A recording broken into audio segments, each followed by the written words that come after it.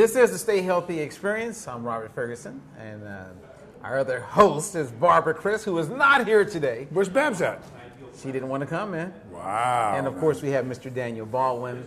And it's nice to come to your neck of the woods where you're working on this documentary, Daniel.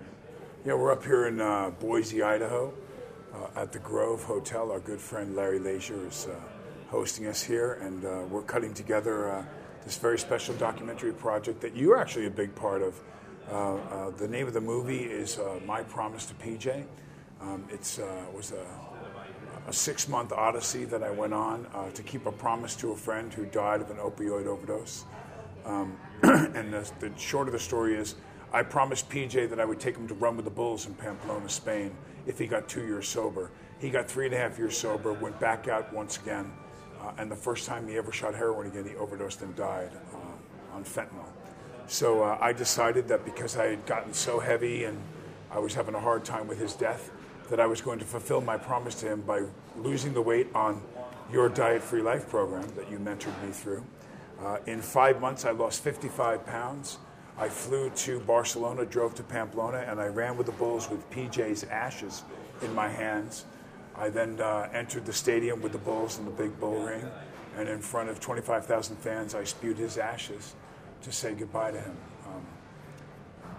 So we've turned it into a documentary film chronicling, interviewing his family and members of my family. It's the first film to ever have myself and my 3 brothers in it.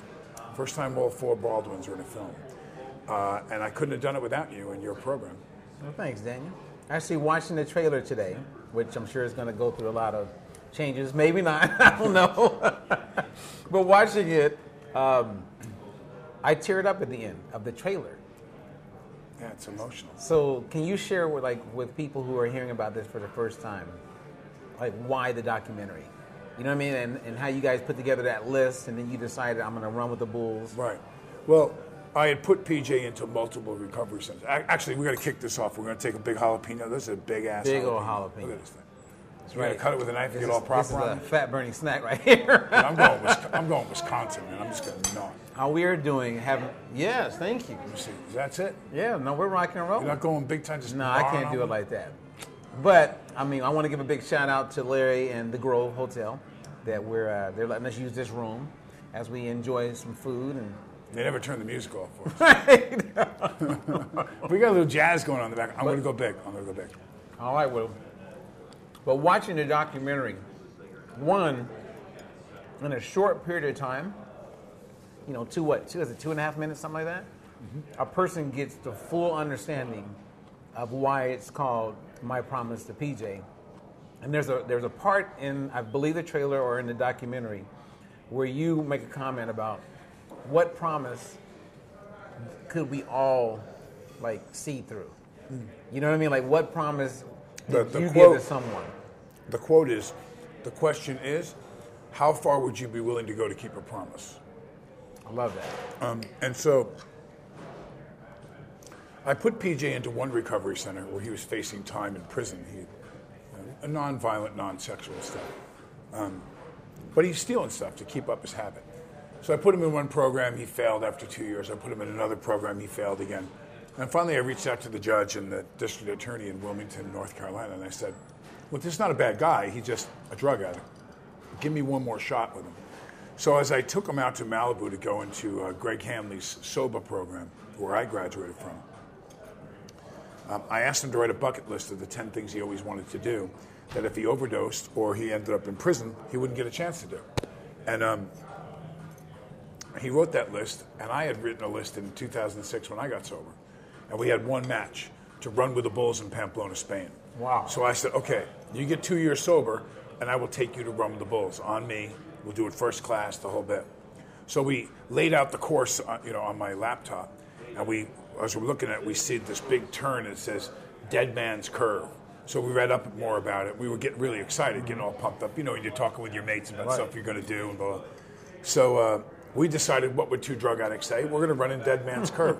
So we read up on it, and it turns out the Bulls run at about 33 miles an hour, about 10 and change slower than a thoroughbred racehorse. So they can really run. You can't run 33 miles an hour, so no. They're going to run you down. And they weigh 1,200, all the way up to like 1,500 pounds. So they're much bigger, and they've got giant rack of horns that are curved and screwed like this so that when they hit you with them, it burrows into your body and breaks everything up on the way in. Funny how God sets certain things up. Well, I like how graphic you are about it. Well, yeah, it's scary stuff. So we decided we're going to run in the curve, and then we said, okay, I told him, here's my list. I said, I'm going to run in the curve, I'm going to touch a bull, I'm going to touch a bull's horn. Because we're watching videos of a guy's reaching over and grabbing the horn. I said, I'm going to touch a bull's horn. I said, and then we got to do something in the curve outlandish. So PJ goes, let's run in the curve with the bulls and we'll high five. And I said, no, man, that's lame. I go, we got to come up with something better than that. So I remember Desmond Howard, the running back, punt returner for Michigan. He was nominated as one of the 5 Heisman Trophy finalists his senior year in college. And the last game of the season, already knowing that he was nominated, he ran a punt back against Ohio State for like 60, 67 yards. He runs into the end zone, he runs right up to the camera at ABC, and he hits a Heisman Trophy pose, indicating, you're right, I won. And I thought, man, the balls it took to actually do that, not knowing if you won yet. Either he jinxed himself, or it was the cockiest, coolest thing I've ever seen. So, of course, he wins the Heisman Trophy. And I said, that's what I'm going to do. I'm going to run in Dead Man's Curve. I'm going to hit a Heisman pose in the curve in a bull's face. And, of course, he jumped up and went, challenge, no way are you going to do that. There's no way. I went, I will do it. And so I ran with his ashes, and when I hit Dead Man's Curve with the bulls all around me, I hit a Heisman pose with PJ's ashes in my hands in Dead Man's Curve. Now, when someone watched this documentary, what do you want them to? I mean, I get the promise, and there's a whole bunch that people would walk away with, but what would you like to come out of this for people who watch it? Well, there's a great moment that'll be in the film where you, the audience doesn't know that I brought PJ to your attention, and he came over and helped in your studio with many different things, and you became very good friends with PJ. So PJ says in an interview we did in your studio with him, Greg Hanley, and Andy Dick, and he said, you know, I have a story to tell, and I want to tell my story, and people should know about this. And I thought about that. Going back, it's kind of eerie to watch someone who you know that's now dead talking about the potential of his own death in an interview and so on. And what happens to the people that are left behind when these tragedies happen? There's a story. There's anger, and there's deep emotion. I mean, I know this boy's mother since I'm 5 years old. I mean, she's an old, dear friend of mine. And she was my brother Alex's first girlfriend in junior high school. Now, in the documentary, do you guys touch on that at all? Yes. Okay, nice. Yeah, we talk about all that. No stone left unturned. Listen, another thing that comes out is that Patrick Raynor Sr., PJ's father, was the first boy to ever kiss my sister Beth. And Beth talks about it in her interview. So, I mean, we're talking, we go, oh, wow. Yeah, first boy to ever kiss Beth. So, we know them a long time. And so there was that element. And then there was another element. And this may sound initially to you when you're listening to this a little selfish, but two things for me in this. Well, three, really. The weight loss and my diabetes, my sugar and everything on Diet-Free Life was plummeting down, and being healthier was a big bonus for me. I'm going to live longer because I made this movie, and I used your program. But more importantly, when I set out to make the film was, you know, I invested a lot of time in PJ, a lot. This is not my child. I did not know PJ. I remember when he was born, but it's like somebody else that you haven't talked to for a long time in 20 years. And suddenly he grew up, and his mother reached out to me to help him because he had a drug problem. But so I'm not his uncle that knew him since he was born and everything. I remember he was born, and I didn't really know much of him at all in his childhood. Then he's thrust into my life because of his addiction. And I spent flights, hotels, phone calls, emails, debates with district attorneys and coaching him and getting him into programs, and they didn't have the money to get in, and I had to, go and do a speaking gig to get him in for them to scholarship him. I mean, a lot of time. So, he was one of my my prime subjects of people. I looked at him, I said, look at PJ. Look at what he accomplished from being such a terrible heroin addict. And then this was not how it was supposed to go. PJ, I wasn't supposed to hear 3.5 years later that PJ went out with some girl, shut up heroin, and died. That's not what the plan was. PJ was going to come help me help another 5,000 addicts in my lifetime. He was going to help me do stuff And he agreed to that. We were going to give it back. He was going to owe, and not me, but pay it forward. So I wanted to take his death and turn it into something positive. How could I do that? How can I take this terrible loss and prevent someone else from going down this path? Well, I'm a filmmaker. That's what I do, So I thought, wow, if I was to tell this story and interview his mom, first time, like I said, all my brothers are in a film, and we talked about addiction, and my own brothers talk more about my addiction in the film. They don't really talk about PJ's addiction, because this affected them when I was running wild and being an idiot, and I wasn't sober, back in the 90s especially. So it gave them also a chance to express themselves in a way that I don't know if my brother Billy had ever really told me the things he told me on camera. So there was a lot of things that came out of it, but also a voice for Barbara Jean. Poor Barbara Jean. This is a loving, great person, and she's lost her son. You're not supposed to lose your kids. You're supposed to die, and then they come see you afterwards in the afterlife in heaven, and it's an unnatural occurrence. So I wanted to give them a voice too. I wanted that, and then the primary function of it was, could I take his death and save another life? And so I made the movie The Wisdom to Know the Difference, about a man that I knew who kidnapped heroin addicts and forced them to get sober in a remote cabin in Big Bear, California. And that movie won a lot of awards. It helped a lot of people to go ahead and get sober and believe that there's a chance to do so. And I'm hoping that people will watch this film and that they will say to themselves, my God, it doesn't have to be this way, because this is where it's going to go for a lot of people, particularly once you get to a needle level. With this fentanyl thing right now, it's not even being careless. You don't know how much fentanyl is in it. Any one batch can knock you out, and it's over. So I'm hoping that it saves lives. So if there was one thing, what I'm hearing you say is that you would like this documentary to touch people in a way that it helps them. If I could say any one thing, I've been in films that have won Oscar for Best Picture. I've been in television series that won Best Drama in all of TV. I've seen, the projects that I've done go to the absolute epitome you can go to awards-wise. But I will never be able to say I didn't think twice. Wisdom to Know the Difference saved human beings' lives. This film will save human beings' lives. I would much rather take that to my grave into heaven than winning any award. So I've created films that have helped save lives. Right. That's my goal. If I reach one person and it saves their life, wasn't it worth it? Oh, 100%. For sure. I get that out of it. Yeah. So it's good that people will get a chance to. Well, look at what you do.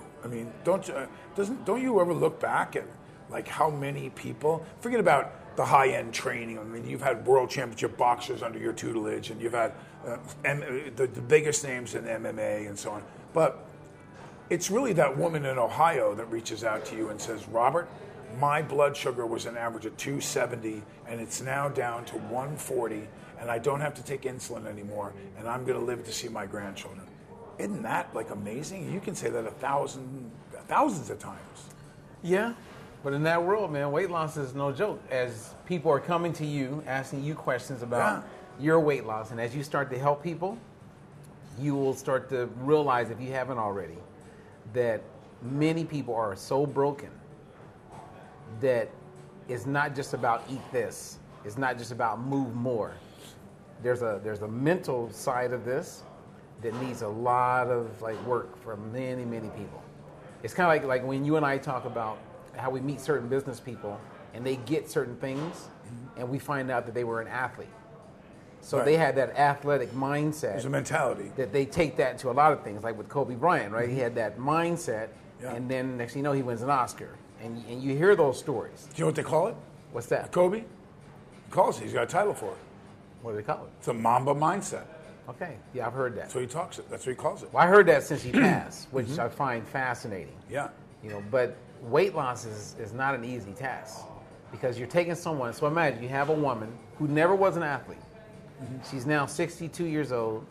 She wants to look better. She wants to feel better. She's thinking about mortality a little bit. And now she goes, okay, so what do I eat? Well, she gets the nutrition plan.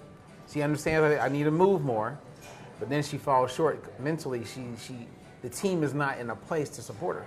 The husband's not really giving her the support that she thought she would get. Her friends are like, why are you eating that way? Well, I'm doing this. You know, it's like you're up against a lot, you know, in the world of weight loss, and it's not getting easier. Mm-hmm. So have you seen that yet with certain people you come across? Well, I see that in addiction all the time. You know, trying to, and it's not just, like you brought up the husband of this 62-year-old woman. It's not just the subject. It's the surrounding family. The family's sick. You know, so usually you don't find one person where everyone's in really good shape, but one person's just really heavy. You don't find that. Right. It's usually in the family.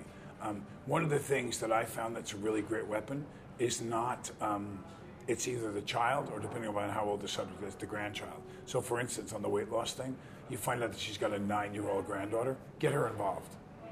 Because that 9-year-old is much more clear-minded and not as affected. Way more clear-minded. So when I get the granddaughter, because the guy's an alcoholic, and I go, hey, Becky, remind Grandpa that he has to go to his meetings. Grandpa! He'll hear it every day. You have to go. Daniel says about the meetings. Did you go to a meeting? And the kid will tell. So if you get the grandchild or the child involved in the weight loss part of it, because my kids were involved in us. Mm-hmm. My daughter, Avis, would walk into the kitchen while I was losing this weight and go, that doesn't look like a fat-burning meal to me. She would tell me. She would tell me because I showed her on the chart what Robert said. So I've got one of these 10 selections. I limited my menu. The amount of food that's available for you to make a fat-burning meal is unbelievable on your program. But I know me. I like to keep it simple. I went salmon, chicken, steak. You know, I mean, I didn't get into, and my proteins were like 4, 5. Right. But I made combinations of it, from broccoli to this to that, for my slow burning carb, and then my fast burning carb was usually a small amount of pasta, or I turned it into macaroni salad, and then with the condiment I put a little bit of mayo in it, just to give it some flavor and some salt and pepper. But I mean, my portions were the size of my fist and ounces and everything. And I got a scale in there. I did the whole bit. Okay, so but that was, a lot of people don't know that you were a great athlete in high school, mm-hmm. that you went to college, in Ball State. Respect. Go Cardinals, baby. Ball State, baby. Muncie, Indiana, which I know a lot about. I still go to the same dentist in Muncie when I go back to see my mom. Wow. That's the only reason why I would go to Muncie. And then some of my heroes growing up went to Ball State, like Bill Superfoot Wallace. You ever know Bill Wallace? Yeah, I remember Bill Superfoot. So when I came out to California, he took me in, man, and introduced me to all the main guys, Benny the Jet, Nikitas. I saw Benny not that long ago. I know. I saw Benny. Yeah, but you have that mindset. And so bring it forward, and we're talking about weight loss? Yes, but here's what I mean about that. So why were they successful athletes? Pick a sport. Michael Jordan. Okay, so what did Michael Jordan love? He loved the game. He loved the win. He loved basketball, man. Yeah, he loved the game. He loved basketball. He loved basketball. He loved to compete. You go to a grandma, you got to find something she loves. You go to a mom, you got to find something that she loves. You get her kid or her granddaughter, it's different. So the reason why I learned that is because I loved the game and I wanted to be successful at it, and believe me, I didn't like to lose. So if I was, but that's going to be different when it comes to weight loss. Because I'll have a guy come to me or a woman, and she'll say, I'll ask them. You don't understand the spin I'm putting on it. Go ahead. Okay, well, all right, well, go ahead. I don't want to interrupt. So the spin that I'm putting on it is when you say it's different. No, it's not. In my opinion. No, it's not what? It's not different than wanting to win. Okay. And I'll tell you why. Because one of the few things that no matter what, a woman, a man, or whatever, is their family, especially their kids or grandkids. So the reason why I say one of the keys can be, and this is a master manipulation psychologically and emotionally. Mm-hmm. It is. I'm playing with someone's life. They're going to die when it comes to drugs and alcohol. They're that bad by the time they get a hold of me. So if I have to go ahead and do something underhanded, like sit down with the 10-year-old daughter and go, Daddy has a problem, but we're going to help Daddy. And I've had kids in front of me in the kitchen with their mother, with the father not home yet, crying. So we need to help Daddy. I was one of those kids. We need to help Daddy now. I was one of those kids. Will you help me help Daddy? Because I can't do it without you. And we watch the kid go, yeah, okay. I was one of those kids. Spin it. My mom, has been sober for almost 40 years. Spin it. Okay. Robert, your mom is so heavy right now, I'm worried about her health. Like, I'm worried something might happen. We're going to help mommy lose weight. You can take Diet-Free Life and explain that to a 10-year-old, and they'll learn it better than the adult. That is true. And we've done tests where kids, but... Their retention. But go ahead, give it to me. Well, give it to me. Of course, I agree with you as an athlete in the way we both think. I totally get that. Okay.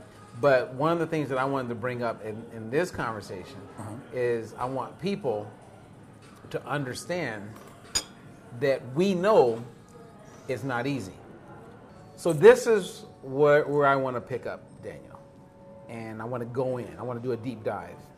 Is I don't believe that, okay, I guess what I'm saying is, because we both agree, and I'm trying to pose this in a way where people will get it as I share it. And I would love to go into a conversation about it, because most of the people I've run into in my life battle with the mindset component. And you can tell very clearly when they decide they want to lose weight. Because I'll ask them that question, why do you want to lose weight? And they'll say, well, my kids, I want to be around. I go, you're around. You got to give me a stronger why. Otherwise, from a mindset standpoint, it's not there. It's not strong enough. I can say, so what to you want to be around your kids because you got your kids. So what's an example then of the proper mindset if they say if their kids isn't enough? It actually, for lack of better expression, I would say tap into your narcissistic side. Because when it's all about you, and that can be a negative, but if it's all about you and how you want to feel, then you're going to see it through. When it's for other people, you're probably going to fall short. And so if you put more energy into that, like you decided, hey, when I do this documentary, I'm going to drop this weight. Well, one, you're an athlete. And when an athlete makes a decision, they've learned through training and years of falling short and then overcoming that if I stay the course and I keep pressuring and I keep working on this, I'm going to get a win. But when someone has never been an athlete, they don't understand how to get the win without having those experiences. It's kind of like when we were talking off camera about Kobe Bryant. He had the Mamba, as you said, mindset. Mm-hmm. So when he left the game of basketball, he went into doing movies, wins an Oscar. Then he's starting to get into coloring books and do all these other things. Well, he's looking at, he's going after everything for the win. There is no stopping me now. Like the song, ain't no stopping me now. Hey!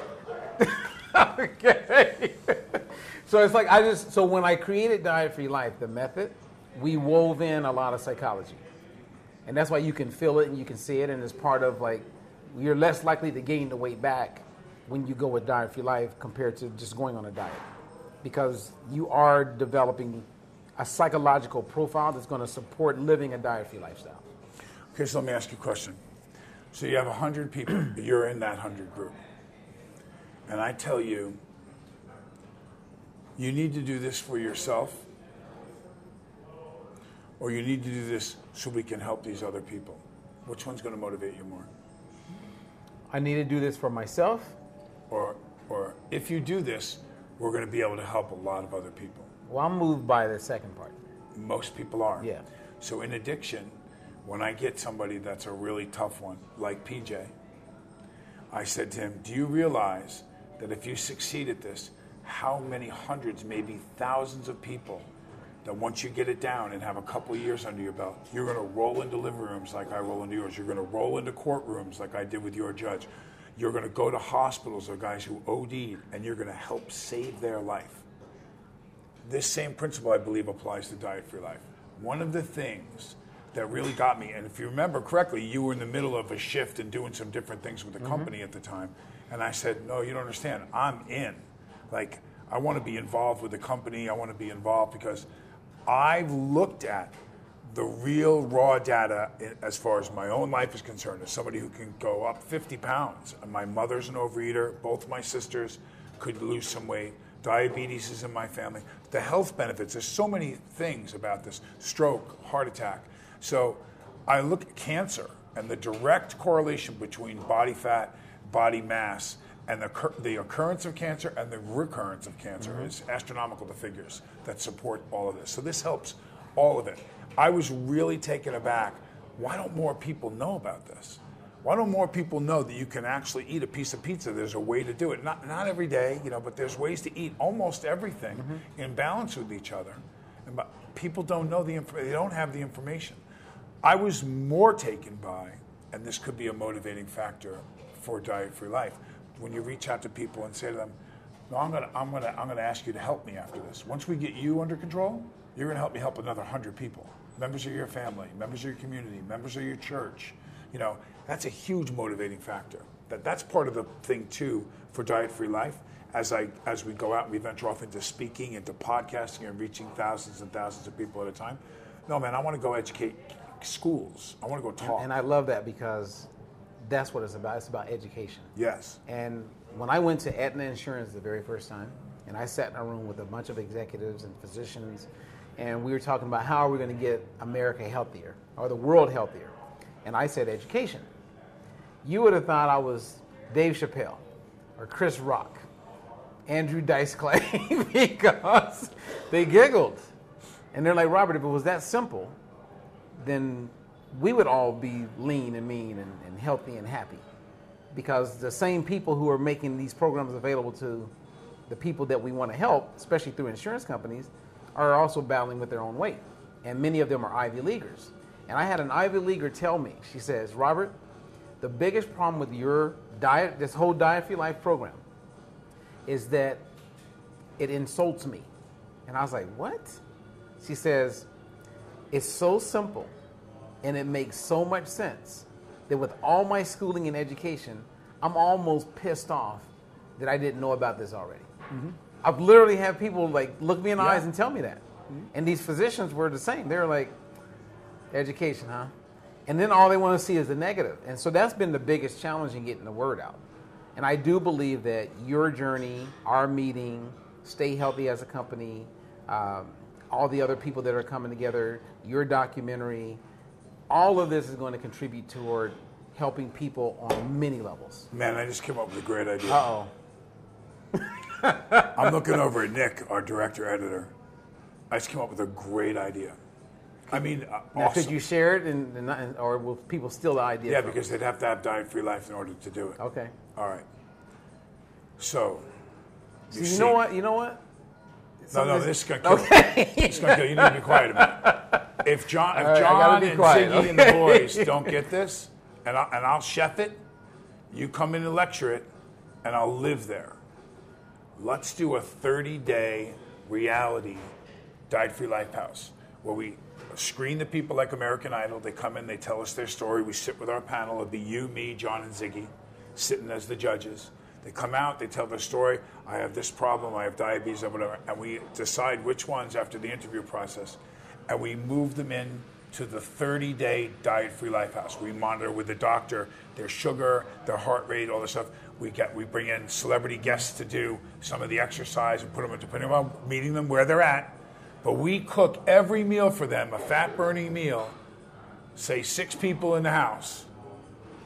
And it's not a contest. I don't want to see who loses the most weight. We just show the world in the diet-free life house for 30 days what it's really about. Now watch in 30 days what the numbers do. Watch. I know in the first 30 days what I did. Just eating and teaching somebody how to have a fat-burning snack and proper levels of water consumption. We can have a 30-day show where we come in and we make the portion of salmon for them and everyone, and we eat our fat-burning meals 3 days a week with the snacks in between.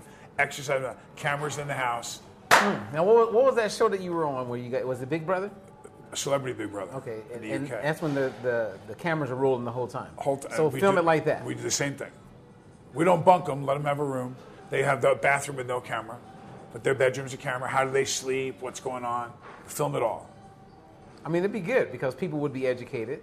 They would see. Diet-free life house. I mean, it's interesting because we do a 3-day retreat, and I do like maybe 1 or 2 a year, and people come in. So when they first arrive, they get off the plane. We have a reception period. So they come in on a Thursday. We do everybody's weight. We do it that night. We do it in the morning. And then we handle all their foods. So I take them to restaurants. We go to In-N-Out Burger. We go to fine dining. We go to a steakhouse. We bring them snacks. And before they leave, after that weekend of eating 3 meals a day, snacking all day, having fun, karaoke, doing all this cool stuff, and they're learning, everyone is leaner. Every person leaves leaner. You got to come, either stay or come back and forth, but I'll stay in the house and cook for them. Every meal. Now, a lot of people don't realize that I was a chef before I became an actor, so, and I'll put it out. And you were a comedian before you were a chef, right? I was a comedian since I was born. Okay. See how it works? Watch me block a shot. Okay, but you do agree with me when it comes to mindset is often overlooked. Yeah, yes, and I think that when you do the analogy between an athlete and an athlete's mind, remember that a successful athlete we're talking about usually is geared to win. So you want to win. So what is winning when you're trying to lose weight? It's losing weight. So yes, I get that. And when you're talking about somebody who's already let themselves go and is 60 years old or whatever, obviously they haven't been winning at this in a long time. And many of these people, like I said, they're broken. And I'm not saying that to be negative. I'm saying Yes. that with total empathy and compassion. Yes. But people are broken because they've done all types of diets. It's almost like being in an abusive relationship with multiple partners over a 40-year adulthood. Right. And then you discover diet for your life, and that's the good guy. He finally shows up, or the good lady, and now you have this partner who can be with you for the remainder of your life. So 95% of all addiction problems, and that's a big number, 95%, the addiction is a byproduct of an underlying issue. There's a sexual abuse, there's a physical abuse, there's a trauma, a death, or whatever it may be, even self-esteem issues. So they've reared their head in the form of addiction. But if you don't treat the underlying issue, you still got somebody that's got a problem that just isn't drinking anymore. I would venture to guess, and I don't know the statistical information like you do, but in a lot of those people that are heavy, I believe that they have self-esteem and other issues that either have evolved as a byproduct of gaining the weight, or even started by eating and stuffing their emotions or whatever it is. So there's a lot of psychiatric work that probably needs to be done, or psychological work with those people who have eating problems too. It's not just the food. Well, it's interesting you say that. So when I first got into the space of weight loss, I went to Hawaii and met with one of the leading bariatric surgeons. And I went and met with her. She's now retired. I mean, she may even not even be alive. She was an older lady. And we spent some time together. She was, curious, like, who's this guy who wants to come see me? But I wanted to meet her. And so I go meet her in her office. She had some time. And I videotaped it. So I have the interview with her. And I said, if people could go and improve their self-esteem, would they ever need bariatric surgery? She goes, no. Because she's the one who would do the psychological exams before you can get the bariatric surgery. So she was very clear that self-esteem, if people had that, we wouldn't have these problems. Mm-hmm. Now, I don't know if you know this, and I'll ask you a question. Did you know that my first national exposure was around rape awareness and prevention? No, I did not know that. So in 1991, I launched an organization that helped women. I mean, hear me on this. With rape prevention. I was about to say, were you found guilty or what happened? No, but it connects really well. Because the government, actually in 89, when Anita Hill and the whole sexual harassment. Oh gosh, I remember there was a lot of things that weren't in place. And so being the young Marine, and nobody else wanted to do these extracurricular activities and these new vocations, I was thrown into the pit that, Robert, you're going to teach sexual harassment. What's sexual harassment? So you get a little bit of training, and now I'm teaching sexual harassment. I'm this young Marine. And then because I was a martial artist, it tied in with the self-defense. And then it was like, I need to become more educated with domestic violence. I need to better understand molestation, because a lot of times people who are violated, you had that background. So then I wrote my very first book called A Guide to Rape Awareness and Prevention. It got me on Good Morning America. I was on Geraldo like 4 times. I love Geraldo. And back then they used to fly you out, get the limo, pick you up. I mean, life was great. Mm-hmm. But all of that experience with women and the challenges that they have, and the work I had to do to understand self-esteem and how to build one's self-concept, put me in a position where I have the empathy and the compassion to help women when it pertains to weight loss. So, you are 100% accurate when you say there's usually some underlying challenge that was never met or dealt with that results or manifests itself into being overweight. And then even if they get the confidence and build the self-esteem, now you have the challenges of age, hormones shifting, diets and confusion around weight loss, and it just becomes like, where do you go for like the real solution? Okay, so because I'm going to take this, because here's that three-legged stool again, 33% that you explained earlier. So of the 33% that's psychological, take me through, because I never had to do this with you, this part with you, because I was bound and determined, and I have that athletic mindset. So what does diet-free life offer to someone that helps them with the psychological? Well, it's woven inside the program. So when a person does diet-free life, one, we help them establish a realistic, clear, definitive goal. That means that once they're going to achieve it, and with that, you have more confidence. We also touch a lot on the reason why you want to do it. See, when you did your documentary, My Promise to PJ, and you knew you're going to run with some bulls, it was pretty obvious the power of the why. I didn't want to get killed by a bull. Exactly. But ask somebody. Right. Now, if you took the average woman that has, let's say, 20, 30 pounds to get to her ideal weight, and you say, hey, I want you to do a fitness show, like what Barbara does, and we have 12 weeks, and you're going to walk on that stage, and there's going to be lights all over your body, and you're going to have people judging you.